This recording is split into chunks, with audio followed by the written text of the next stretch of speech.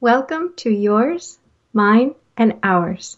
I'm your host, Gabrielle Cardona, and I've had this show for about 6 months now. January 15th was the date of my first show on BBS Radio, and I've had a couple different things going on in my different shows, talking about different subjects. Basically, my show is about relationships and how to have success. But a lot of people have brought up different things, some about technology, some issues that, this works well and this doesn't when you're doing a live presentation, or if you're on the website, well, can we call in the radio station? Well, I couldn't quite listen to it at that time, but I heard your show in the archives and I said, okay, look, truth is, there are a lot of people out there who want to know a lot of different things about a lot of different subjects, but from 6 to 7 p.m. Eastern Standard Time on Wednesday isn't necessarily a convenient time for them to just call in and ask me their questions. So I've had a couple of different ways that I've been reaching out to people. I have about 18,000 connections on LinkedIn, and I've posted information about my show. I have several children who are very socially active in social media, and they've mentioned different subjects of different shows that I've had. And what I just decided to do today is open up the lines to my listeners. Anyone who has a question about relationships, just in general, how to be successful, how to be happy, is more than welcome to call in. My fabulous producer, Doug, he's going to be screening the calls and forwarding them to me, letting me know who you are and what you are interested in talking about. The number to the station is 888-627-6008. And I've had a couple of people who earlier in the week said, yes, I have a question that I want to ask you. Well, okay, sometimes people don't really want to be on the air. So let me just remind all of my listeners that we also have what's called a shout box on the website, bbsradio.com/yours, mine, and ours. The 3, yours, mine, and ours, 4 words, all as one word. On the left side of the page, the shout box is right below where it says home. You can go ahead, type your message, type your name, and chat, basically. So I'll be looking at that every so often. And okay, here, let me put this over here. Trying to keep my screen in a way. We gotta love technology. I'm still getting comfortable with technology. So what I'd like to explain a little bit also today is about myself as a person, a little bit about my background, my individual, just in life background, what really brought me to relationship coaching, and some of my personal beliefs that I've alluded to in other shows but never really expounded on because I had a specific topic in mind that I was trying to get some real good information out there about. So, a little bit about myself. I actually was a very strange child. Some people would call it special. Some people would call it high maintenance. Yeah, no, I was just weird. My mom actually took me to different kinds of therapists and counselors, and she tried some alternative sort of treatments. I was on a special non-dairy diet. I actually went to an acupuncturist. That she didn't use needles, she used electricity to try to get my energy balanced, right? You get your whole soul balanced by getting your health with your energy going in good directions. Well, yeah, that's some pretty good stuff. And I still, even to this day, I do believe it, but it didn't quite fix me. They tried medications. Now, a counselor is not the same as a therapist, is not the same as a psychiatrist. You know what? I even went to a neurologist and they hooked me up to EEGs. And they, you know what? Inevitably, they came back to my mom and said, yeah, she's weird, but sorry, we can't fix her. Here you go. And here's my bill. And so one day when I was in 4th grade, we took a personality profile test. And I thought, this is just my mother trying to get someone to tell her what's wrong with me again. But you know what? I'm just going to have some fun here. I'm going to answer really bizarre answers and try and make them think that maybe I need to be institutionalized. Well, the questions weren't that bad. They were actually kind of cool. So I just thought, well, what the heck? I'll just answer this real, honest answers and see what happens. Well, as I got my results back, I looked at it, I was thinking, wow, this is actually kind of accurate. Not only was this accurate, but this was actually kind of good. This was describing me, things about me, and the way that I think and the way that I feel in an almost flattering light. I kind of liked myself when I was done reading this description of my personality, and I thought, wow, maybe this is kind of cool. Maybe I just happen to have a really weird personality that has a lot of good qualities that just aren't really appreciated by the general population. And you know what? As I went through junior high and high school, I started to really understand that this personality profile system had a certain philosophy to it, and there was some substance to it. So I used it sometimes in my relationships when I wanted to understand other people. Because I'll be honest with you, bottom line, INTP, that's what I am. I'm an INTP. We're horrible at relationships. We're horrible at reading people. We don't understand what most people in the general population genuinely need from other people, because we don't need those kinds of things. So when I was able to read about those things and ask people questions and observe their behavior, I was fascinated. People were really cool. Nothing that I could ever relate to, because again, I was so weird, but I did find them entertaining and intriguing. And then I got married to an amazing man, and all of the things that his personality profile told me from the very beginning, ESTP, he was, to the letter. And it was so great. The great part really about him being with me is that we were similar enough to have fun together and be very complementary to each other, but different enough to keep life interesting. So I said, you know what? I'm going to go ahead and use this kind of approach to my marriage. Whenever I had a question or I needed to understand something, I could just go ahead and do a little bit of research on ESTP. But then he was Mexican, so then you had to factor that into it. Okay, well, that's not necessarily a bad thing, right? I mean, I'm not prejudiced. Half of my friends when I was growing up were Mexican. Well, but you know what? The exact same behavior in a different context, in a different setting, can display itself in a different way. That really made me appreciate how amazing humans are also, because nurture doesn't change your nature. It just kind of tempers maybe the way it displays itself. So as I raised my children, I have 3 children, I profiled all of them. I knew all of their personalities by the time they were about 6 months old. About a year, I had it down pretty certain. I wasn't going to make any firm decisions until I knew that that's exactly what they were. And you know what? The great thing about that, people are born with a personality. It's really cool how you have certain tendencies and certain preferences and certain inclinations, even from the time that you were born. Studies have shown that you have a personality even before you are born. And so I thought, well, thank goodness, because you know what? INTP, let me tell you, listeners, another thing about myself, I don't have one maternal bone in my body. I am so bad at being a mother.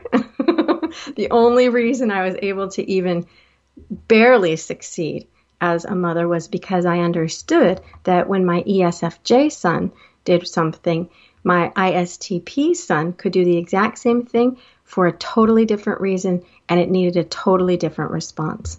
And then my INFJ daughter really was something different from me in a major way as a woman, right? Even as a young woman from the age of 3, 4, 5 years old, she had certain things in common with me, right, as the female race.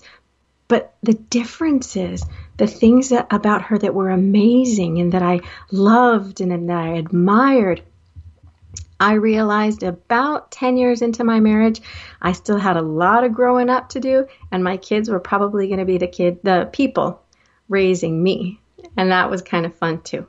So one of the things that I tell people who are looking to me for coaching, well, the difference between coaching and counseling is I really, truly don't believe in a lot of what the mental health industry in the United States describes and claims and promotes in the way of mental health.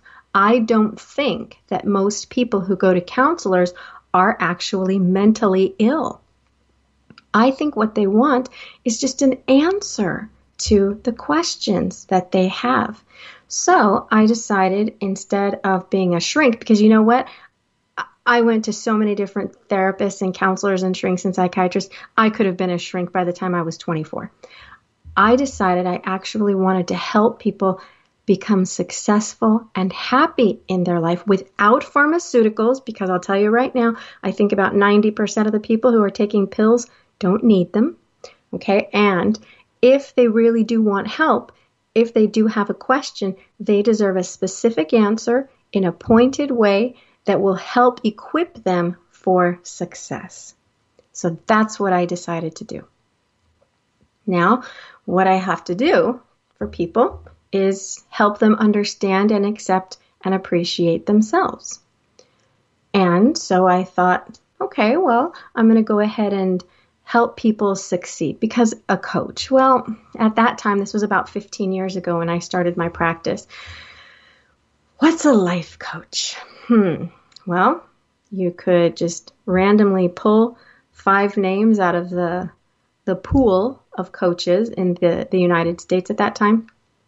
It could be someone who is basically a multi-level marketing scam artist selling you a powder to add to your milkshakes that will help you lose weight and make you $1 million. Okay. Or it could be someone who just came back, a guru who just came back from India, who can teach transcendental meditation and give you a great out-of-body experience.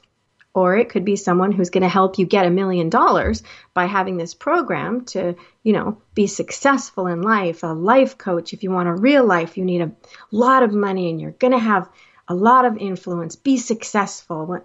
Okay, yeah, no, I wasn't really that either. So when I thought about a coach, well, what does a coach help someone do? It helps them score. The coach gives you a strategy. They give you a game plan. They help equip you not only with the skill that you need, but they give you the support and the encouragement that you need in the process of getting really good, mastering this skill, and then reaching your goal, having all of the things that you need when you need them.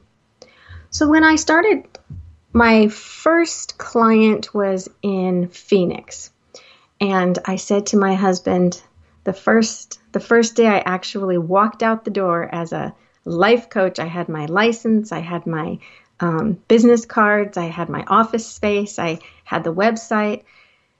My husband said, "Honey, do you have any idea what you're doing?" I said, "No, but I think I will when it happens." Right?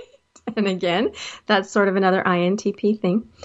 My first client was a man in Starbucks when we were standing at the little condiment bar and preparing our drinks.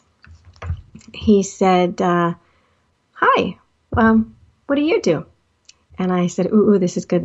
I said, "I'm a life coach. What do you do?" He said, "I'm a lawyer." And he said, "What's a life coach?" And I thought, okay, I got to come up with something good here. I said, well, basically I teach people how to be successful in their life, teach them how to score by maximizing their skills and talents in order to achieve their goals. And he said, "Wow, that's pretty good." And he said, "Well, what does that mean?" And I said, "Well, actually it means that you need to know what success is for you. What does it feel like to score? Because one thing that's success for one person isn't really success for someone else. And, just because you're successful on paper doesn't even necessarily mean you're going to be happy." And he said, Oh, how much do you charge? And I thought, oh my God, did I just get a client? Did I just get a client when I wasn't looking? This is so exciting. So stay calm, stay calm. I very calmly said, $60 an hour. And I know most people can't afford that. And I was about to just talk myself down into a sliding scale offer. And he said, hey, if you can tell me why I have a perfect life and I'm still not happy, I'll absolutely give you $60 an hour. And I said, okay, well, here's my card. And I walked out. My husband was standing around the corner, and I was so excited. I jumped on top of him, and I said, baby, I think I just got a client. This is so cool. This is so exciting. This man was raised Mormon, okay? So he had an amazing family. I'm sorry, but they are just like some of the best quality people on the planet because they are very much about community. And he was very good looking, so he got attention from women. He had a position of power. He was actually the assistant district attorney for the city of Phoenix. Okay, so he also had some money, and he really did know what he was doing, and he was very good at his job. His question was, why, if my life on paper is perfect, do I still not have happiness? I have success. Why don't I have happiness? Well, so of course, what's the first thing I did? I profiled his personality. Yeah, he was an INTJ. So you know what? He really needed to not be working for the city. He needed to not be making a lot of money. He needed to have his own independent lifestyle. He needed to do things in just a different way, not necessarily different things, just in a different way. Because a lot of what NTs like myself and this gentleman want, the things that we want and that we need in life, are about having the mental challenge, the interest of research. We have a lot of the demands of being smart and being resourceful and being good problem solvers. Well, you know what? He ended up being a professor. Well, wait a minute. Well, I went over that in one of my shows a few weeks back. It's called Functional Order. But the fact is, when he came to me, he actually said, I just want to know what would make me happy. Well, you know what? It didn't take very long because he was not mentally ill. Most people who want to be happy, they just have a few questions, unanswered questions in their mind, or they have been given inaccurate information. And that's another thing I want to let my listeners know about me. A lot of the information that the media, the American society in general, the philosophy of the general population is very, very unhealthy, in my opinion. It's very counterproductive, and it is almost going to guarantee unhappiness, even if success still unhappiness. So I'm going to let my listeners know again. I had a couple people who said they were going to call in and ask a question. In case you didn't get the number, you want it again. The number is 888-627-6008. And let me go ahead and refresh the shout box. I'm not seeing anybody has written anything yet. Okay, so I'm going to go on to the next thing about myself, just to let the listeners know a little bit about me and my background. One of my colleagues actually on LinkedIn did ask me to talk about feminism and why. I have written several articles and made several comments about how when it comes to as a general society, I do not agree with American feminism as a principle, as a concept, because I think it's very counterproductive to the human spirit. I believe it was established maybe, the early 20th century with good intentions by really good women who had a purpose, a genuinely benevolent purpose of getting women to have the respect that they deserve and the dignity that they deserve and the consideration, the appreciation that they deserve. Because you know what? Women are amazing people. We have a lot of talent and a lot of skill. We have a lot of love and energy and resources. We're pretty amazing creatures. But sometimes, you know what? Men don't appreciate that. It's true. Sometimes men are pigs and they're disrespectful and they do not appreciate women and they think they're the center of the universe. Sometimes they just are too dumb to know any better. Well, you know what? I think that what happened over the years through the development of the feminist movement, a lot of people started to miss the original point of maybe that social movement, and something happened where the American philosophy of it's my right kind of took over and corrupted it. And so Americans really do love that freedom of speech. I can say whatever I want. I can do whatever I want. And then somewhere along the way, it got twisted into, I'm going to fight with you. I'm actually just going to fight with you for the sake of fighting.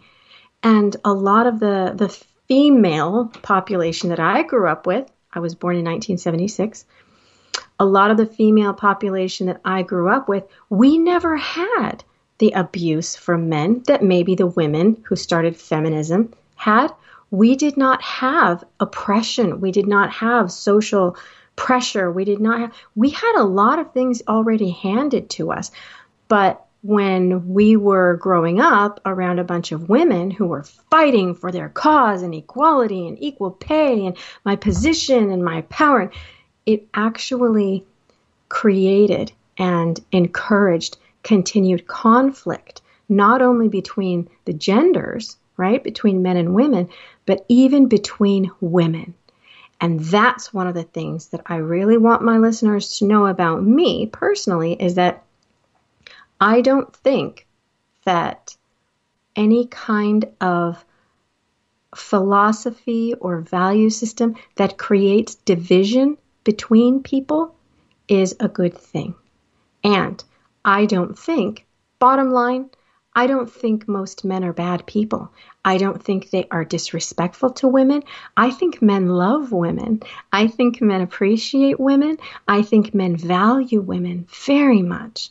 And the only thing really that men, okay, I'll say maybe after the 70s, not really the 80s, they really have a problem with is women who just want to fight all the time. So let's take an inventory right now at how many of the women in this country who want equality between the sexes have actually personally experienced any kind of mistreatment from men in the way that the original feminists felt that they had experienced it.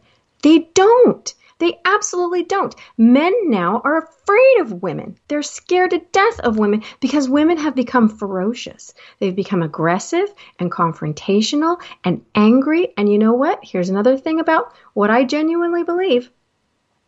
Women don't want to be equal to men because we're not equal.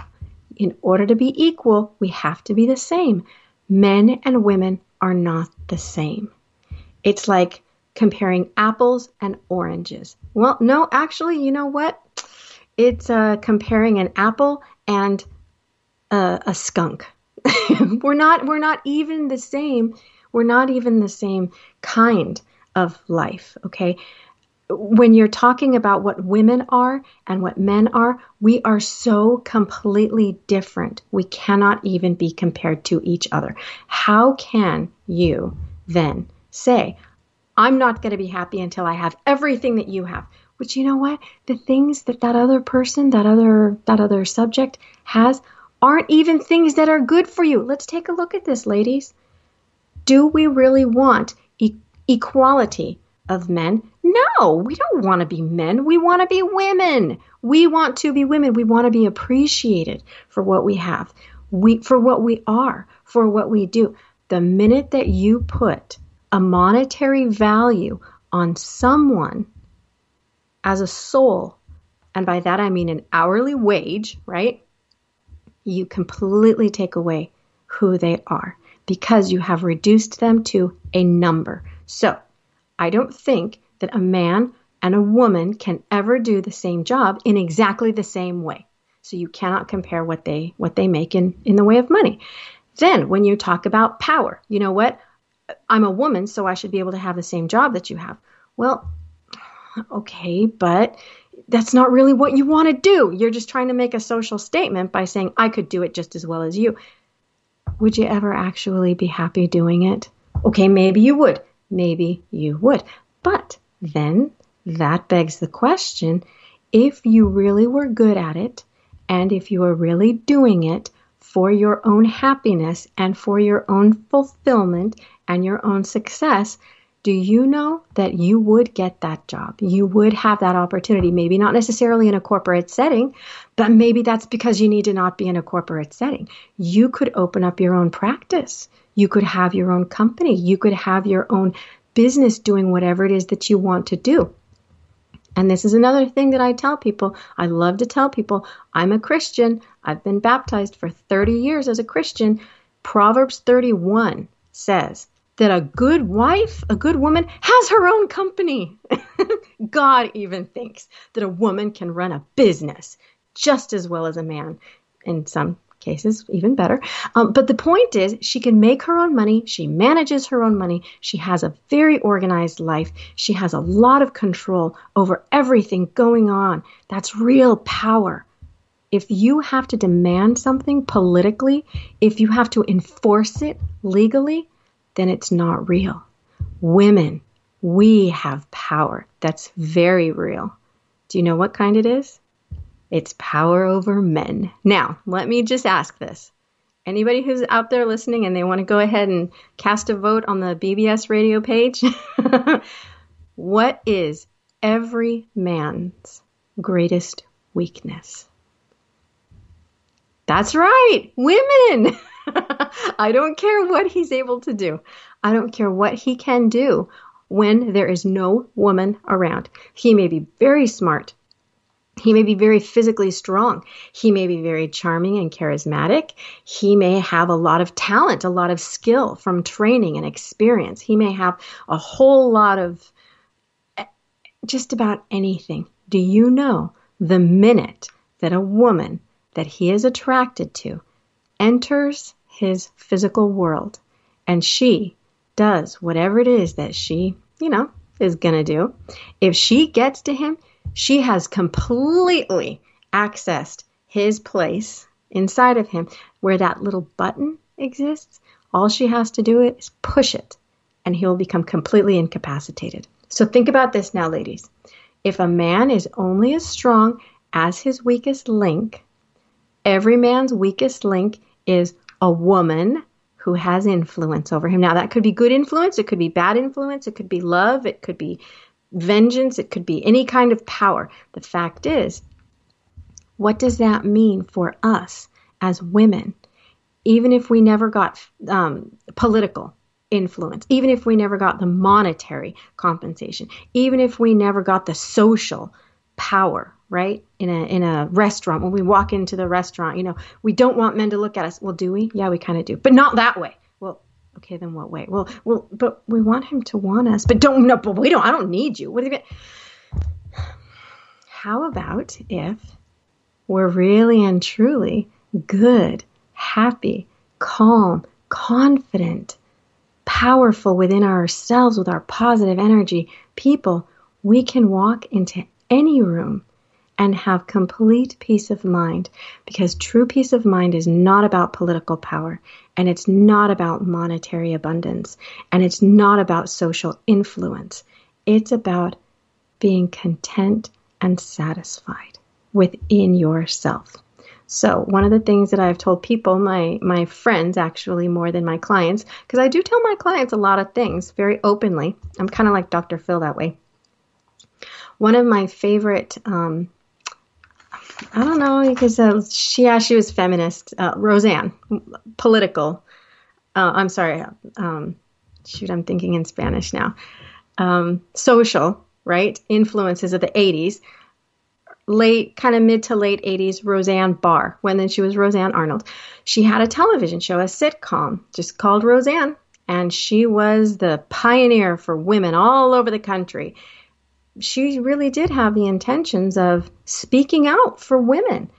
one of the favorite shows, my favorite shows of hers, was when her sister was having a hard time with the man she was trying to date. She didn't know what to do. She didn't know what to say. Well, should I do this or should I be this? Or I don't know if I want him. Do I even want him in my life? But I don't need him, but I just like him so much. It was good. And Roseanne, she said, oh my God, you're giving me a headache. Just shut up and call him already. And she's like, well, you know what? Don't you judge me because you got lucky when you found this man. You think, how many women get someone like Dan? Okay? So don't even judge me for this. And she turned around and looked at her sister and said, are you kidding me? Are you insane? Do you think he came out of a box like that? I put a lot of time and effort and work into Dan. And he's still got a long way to go, obviously. Okay, but it's not about finding a good man. It's about doing the work to make a great relationship. A lot of the people who know my husband, they think I'm very lucky to have such an amazing man in my life. And I say the exact same thing. You don't actually think he came out of the box that way.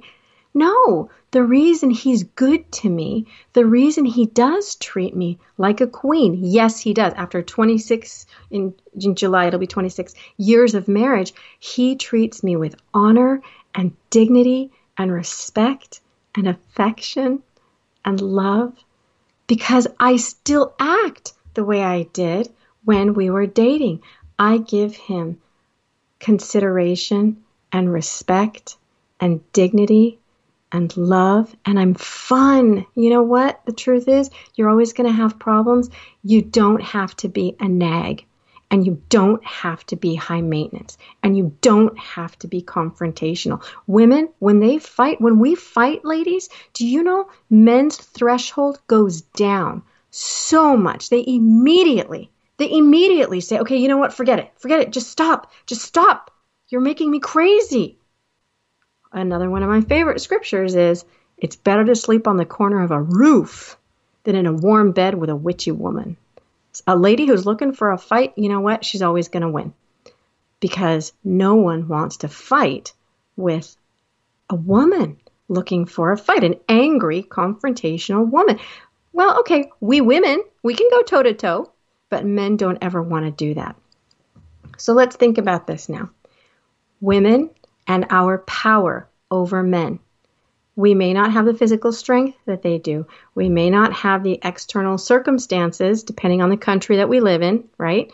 We might not have the same opportunities to resources, but what we have in ourselves is talents and abilities and emotional strength and generosity, real strength of soul we have, and the ability to multitask. Science has actually shown that we go from one side of our brain to the other more quickly than men do. So even though we have even the same number of synapses within our brain, men stay in one spot, women go to many different places, oftentimes at the same time. So we're able to do things called multitasking.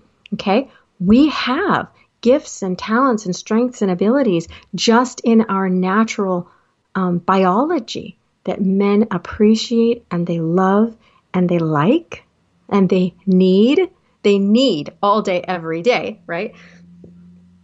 Men can be truly happy with a woman and they can be truly miserable with a woman. So when you have power, when you really do have power over a man, how do you use that power, ladies? And when we're talking about using that power, do you feel an accountability? That's the key. Accountability. Now, responsibility, that's a fluid concept in this country, in this day and age. Sometimes, you're responsible. If you want, I'll just take part of it. And if I don't want it, I'll walk away. Accountability. We are responsible to each other. And we have to render an account for what we say and what we do. The fact that we don't want to, well, you know what? That's why most of us are miserable when we just genuinely say, I don't care about you. Because you do. We do. We are made. We are built to care. When we convince ourselves that we don't care, the quality of our soul is reduced.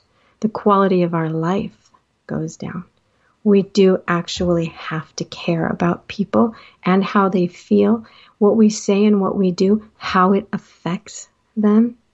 It really is important to stay positive in the way that you feel about yourself.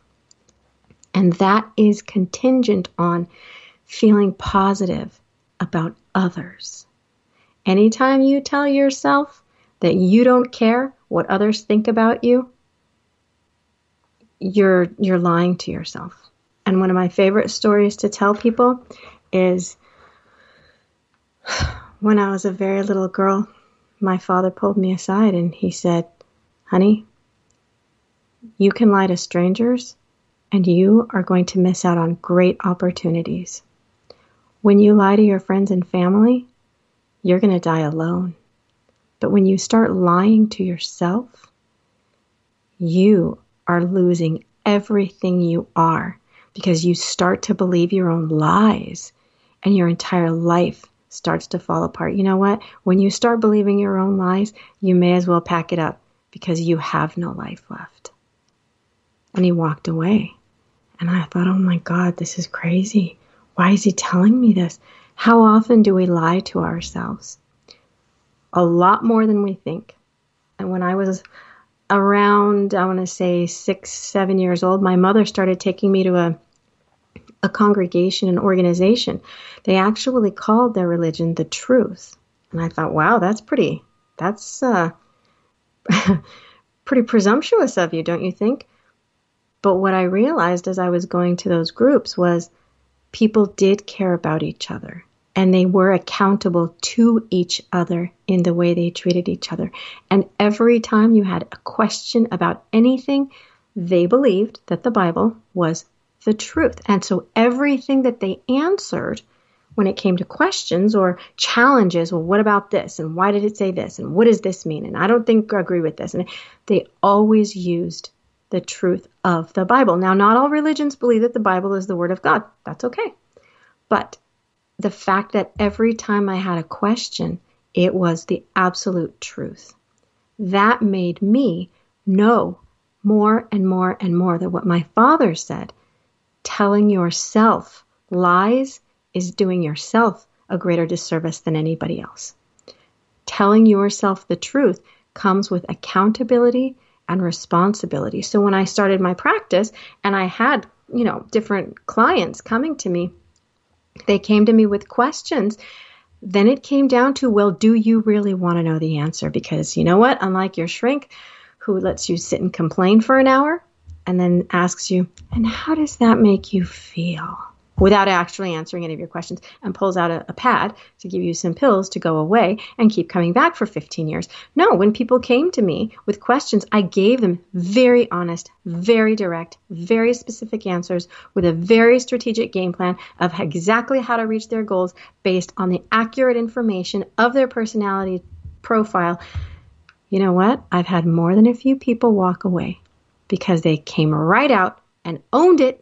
Really right out just said, I don't want to do the work. This is just too much work. Or I'm not ready to deal with this. I'll give you a call as soon as I'm ready to look at myself in the mirror and see what's actually there. Or, you know what? I think I have a few other things I need to work on first. Some people just said, forget it. I'm not going to do this. And I think you're full of it and I want to go away. But they knew that the information that I gave them was accurate and it was true. How much of what you say and do for yourself is true? How much do you want to acknowledge that relationships are important to you? Now, you may say certain negative relationships need to be excluded from your life, but that's not because you don't care about them. It's because you do care. And if there's something bad going on in your life that's stopping you from being successful, then you have to care in order to get rid of it. That's the difference between proactive and reactive. And that's another reason why people come to me for relationship advice, because they see, some of them have seen for 25 years, the different challenges that my husband and I have faced, there are certain answers to questions that people are amazed to hear from me. When I tell them how I am with my husband and how I am with my kids, I actually tell my kids, no, daddy first. When I'm done with daddy, then I'll take care of you. Do you have any idea how much flack I got for that from feminists? That I would actually think that, yeah, I do wash my husband's feet, that my husband is more important than my kids. You know why that was the right thing to do? Because that showed my kids that men, first of all, are the head of the house, because I do believe that my husband is the head of the house. That when a man and a woman are working together, when they are on the same page and they're feeling the unity of the support and appreciation and the personal care of each other, when they turn as a couple to look at their kids and say, we are now going to work together to take care of you in the best possible way, in a really good mood, the kids will absolutely say, thank you. And they'll take it. And in the future, when you say, you know what, your dad or your mom over here is having a hard time. Do you need this right now? Most of the time they will say, you know what, go ahead and go get both of you in a good mood. Come back when you're in a good mood. And that's, again, when it comes to relationships, the key to relationships. Get in a good mood. Get yourself in a high quality state. Let me ask you this, ladies. How many of the men in your life do you know that if their wife or their daughter or their mother came to them and said, you know, I am really upset right now and I just can't believe this person was doing this to me. You need me to make you dinner? Fine, I'll make you dinner. That they wouldn't say, you know what? Go ahead and do whatever you need to do. Get yourself in a good mood so that when you come back, you're in a good mood when you're making dinner. I'd like to hang out and talk to you while you're making dinner. And I'm going to want to sit and eat with you because you're really cool when you're in a good mood. And I really like what you bring into my life when you are in a good mood. I really like you catch more flies with honey than you do with vinegar. Yeah, that's kind of cute. But the fact is, a woman has the power to really, really create amazingly good things in the world for people, for situations, for life and nature. There are a lot of things that can be done by a woman that can never be done by a man. Come on, guys, you know that. And the great thing about men, they don't want to be women. They don't want to do the things that we do. They know for a fact that we are exponentially more productive than they are in a practical daily way. They may be able to do one thing that they get paid for, right? Better than us, maybe two things if they're pretty talented. We can do 78 things a day, all at the same time, and all much better than a man. He has no problem taking a step back, going, go ahead, sweetie, go ahead and do it. If you go to a man who's not a jerk, again, feminism was to repel jerks and to take a stand against horrible people. Most men are not horrible jerks, okay? Real men, just the average daily man. When you're interacting with him and you say, I really want to be good quality for you, which translates to in a good mood. I want to be in a good mood and fun to be around for you. This is what I need from you, or this is what I need to be able to give myself before I take care of you. How many men would say, no, I don't want you to be in a good mood. No, I want this right now, and I don't care how you feel. I don't care what you need. I don't care what you think. Me first. That right there tells you he's a jerk, and you need to get him out of your life, because no quality soul would ever say, I care more about myself than about you, so much that I don't care if you're in pain, if you're hurting. What I want my listeners to know about me and about the way that I coach, and then the next few shows are going to be about different topics. It's about getting yourself in good, high quality, and that will attract high quality people into your life. And then when you have that state, when you are in that condition, when you have that mindset and functionality, and the good people in your life have that in common with you, all you need is the information. You know what? You got to give me the instruction manual on how to make this work, because I happen to have some great people here, but I'm all thumbs and I don't know what I'm doing. Then having the information, the specific answers to the specific questions is going to be the key to success. There's no such thing as inertia. When you are interacting with others, every action has an equal and opposite reaction. Everything that you do with other people is not about the activity, the performance of what you've done. It's the energy behind how you are doing it that's going to determine the effect that it will have on everybody, on the world around you, even people who aren't directly around you by extension, because the energy is going to continue to be moving and continuing and flowing between you and the people in your life. Now, when you're talking about what you genuinely need, do you know what you need? You might not, because again, I think just with the mentality of capitalism and a lot of political passion, okay, people forget what really makes them happy, what's important to them. I told my son this morning, because he slept in and I was giving his father and sister some breakfast. I actually made hamburgers for breakfast.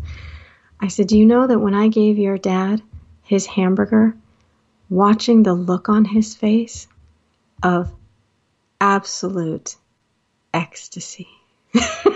He's an SP. He loves food. That meant more to me than the money that I made the previous week. I made a lot of money writing some books. Okay. The influence that I have over 18,000 people on LinkedIn, or the awards that I got, the accolades that I've gotten for the work that I've done, the titles that I've... Do you know that seeing his face with that pleasure on it, knowing that I was the source of his pleasure, how much did that mean to me? And he said, oh man, that's everything. That's everything to you. Does that mean I'm not a confident woman? Of course not. It just means that the man who is the most important thing in my life is my happiness, my energy, my focus. That's part of the reason why he treats me so well. Because when he sees that I'm being loving to him, and that I'm giving to him, and that I'm respectful, and that I'm generous, I serve him before I serve myself. His response is, sweetie, if you need to take a nap, take a nap. Why? Because when I get up, I'm going to be more inclined to do that again, won't I? How many men out there would love to have a woman who takes excellent care of herself, not only to do great things with him and for him and around him and to him, right? In a really great way, in a really great mood. It's all about giving and taking what people give you and appreciating it. Understanding that relationships are about accountability, responsibility. We all know that we all have needs. And the fact that I've been married for 25 years and my kids are growing up and they're of ages now where they're about to move out, I can sit and talk to my husband and say, okay, you know what? Our landlord is going to kick us out because they've got plumbing issues now in our building. Should we go to Squim or Mexico? Okay, that's a pretty big question.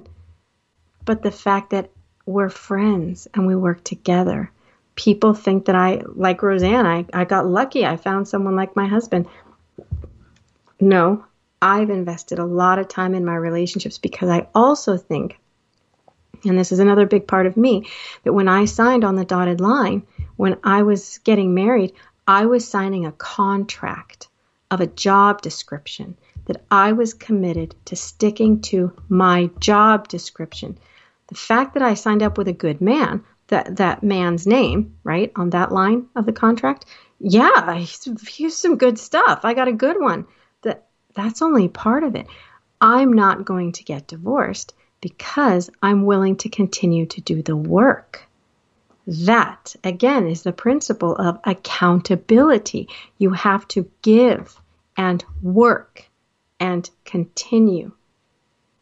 When you have the mentality of, I'm going to continue to do the work, that makes your approach and your perspective more productive and more constructive and more successful, because you're willing to keep going instead of walking away, because you're not selfish.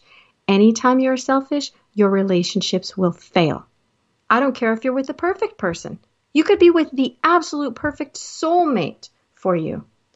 You're still not going to succeed. You're still going to get divorced, because selfishness, self-centeredness, my needs first, are going to be what ruins a great relationship for you. I really love the fact that I had amazing people in my life. My mom was a single mom, and so what she did with me, what she tried to do with me, you know what? It didn't work out too well. But when she started taking me to these congregation meetings, and there were 150 people every week, 3 times a week, that I got together with and that I got to be around, there were some amazing people. They were very humble, and they were very generous, and they were loving. And that was what made up for what my mother wasn't able to give me and what she wasn't able to do for me. I'm going to try really hard not to get emotional right now, but there was a congregation, and it never occurred to me at the age of 8 that it was kind of bizarre that one of my best friends was a 48-year-old man. But when you sit next to adults and children in the exact same room, they don't send you anywhere else, and the elders have to raise their hands to answer the questions, and the kids get up on stage and give presentations, you just don't see numbers. At least an INTP like me doesn't. But I was very, very lonely, and I was very angry for a long time, and I would go up to the elders and I would ask them questions, and I would tell them my life story, and I would dump all over them, and they would listen to me, and they would give me helpful advice and encouraging support. And that was a long time ago. That was 35 years ago. Well, a few years back, my husband and I were driving down to Puyallup, and I saw the building where I used to go as a little girl, and my husband saw me getting all misty-eyed, and he said, "Hey, baby, you're thinking about Brother Whitmire, aren't you?" And I said, "Yeah, I wonder what he's up to now. I know I'm probably never going to see him again, but I think about him a lot." Well, we were pulling up to the assembly hall. We were getting together for a Spanish meeting, and it was, 900, 1,000 people, and I kind of was walking around in the big crowd, and from a distance, I thought I saw him. I actually saw him. Oh my God. And I walked up to him, and as I was approaching him, my heart was starting to race, and I couldn't believe it. I thought, oh my God, I can't believe he's here. And I put my arms around him, and I whispered in his ear. I said, "I'm so sorry. I can't believe you're here. I can't let go of you. I really want to let go of you, but I don't think I can let go of you." And he started to laugh. He put his arms around me, and he said, "It's okay. You don't have to. I'm not going anywhere." And I took a few breaths, and I let go. And I said, "Can I ask you a question?" And he said, "Of course." I said, "I know it's been a lot of years, but I've been thinking a lot about the way I was as a child, and I just wanted to say I'm really sorry for what I was to you. But if you could be honest with me now, if you could just describe me as a child in one word, what word would it be? And know that I'm okay. I can handle the truth. I just got emotional because I love you, but I'm fine now. How would you describe me?" And he got real quiet. And I thought, oh man, I shouldn't have asked him that. And then he got a smile on his face, and he said, "Enthusiasm." I said, "What? That's almost a compliment. What are you talking about? You're making me sound like I was a good thing." And he said, "We knew what was going on with you, and we understood why you were the way you were, and it didn't upset us. It didn't bother us, and we just wanted to give you what you needed and whenever you needed it." I said, did you love me? And he said, yes, we love you very much. That, my listeners, my friends, my family, everybody, that's all anybody wants. This show is about relationships. That's a little bit about me, what my shows are going to be about, what's yours, what's mine, and what's ours. Thank you for listening. I'll see you here same time next week. I'm Gabrielle Cardona. This is BBS Radio.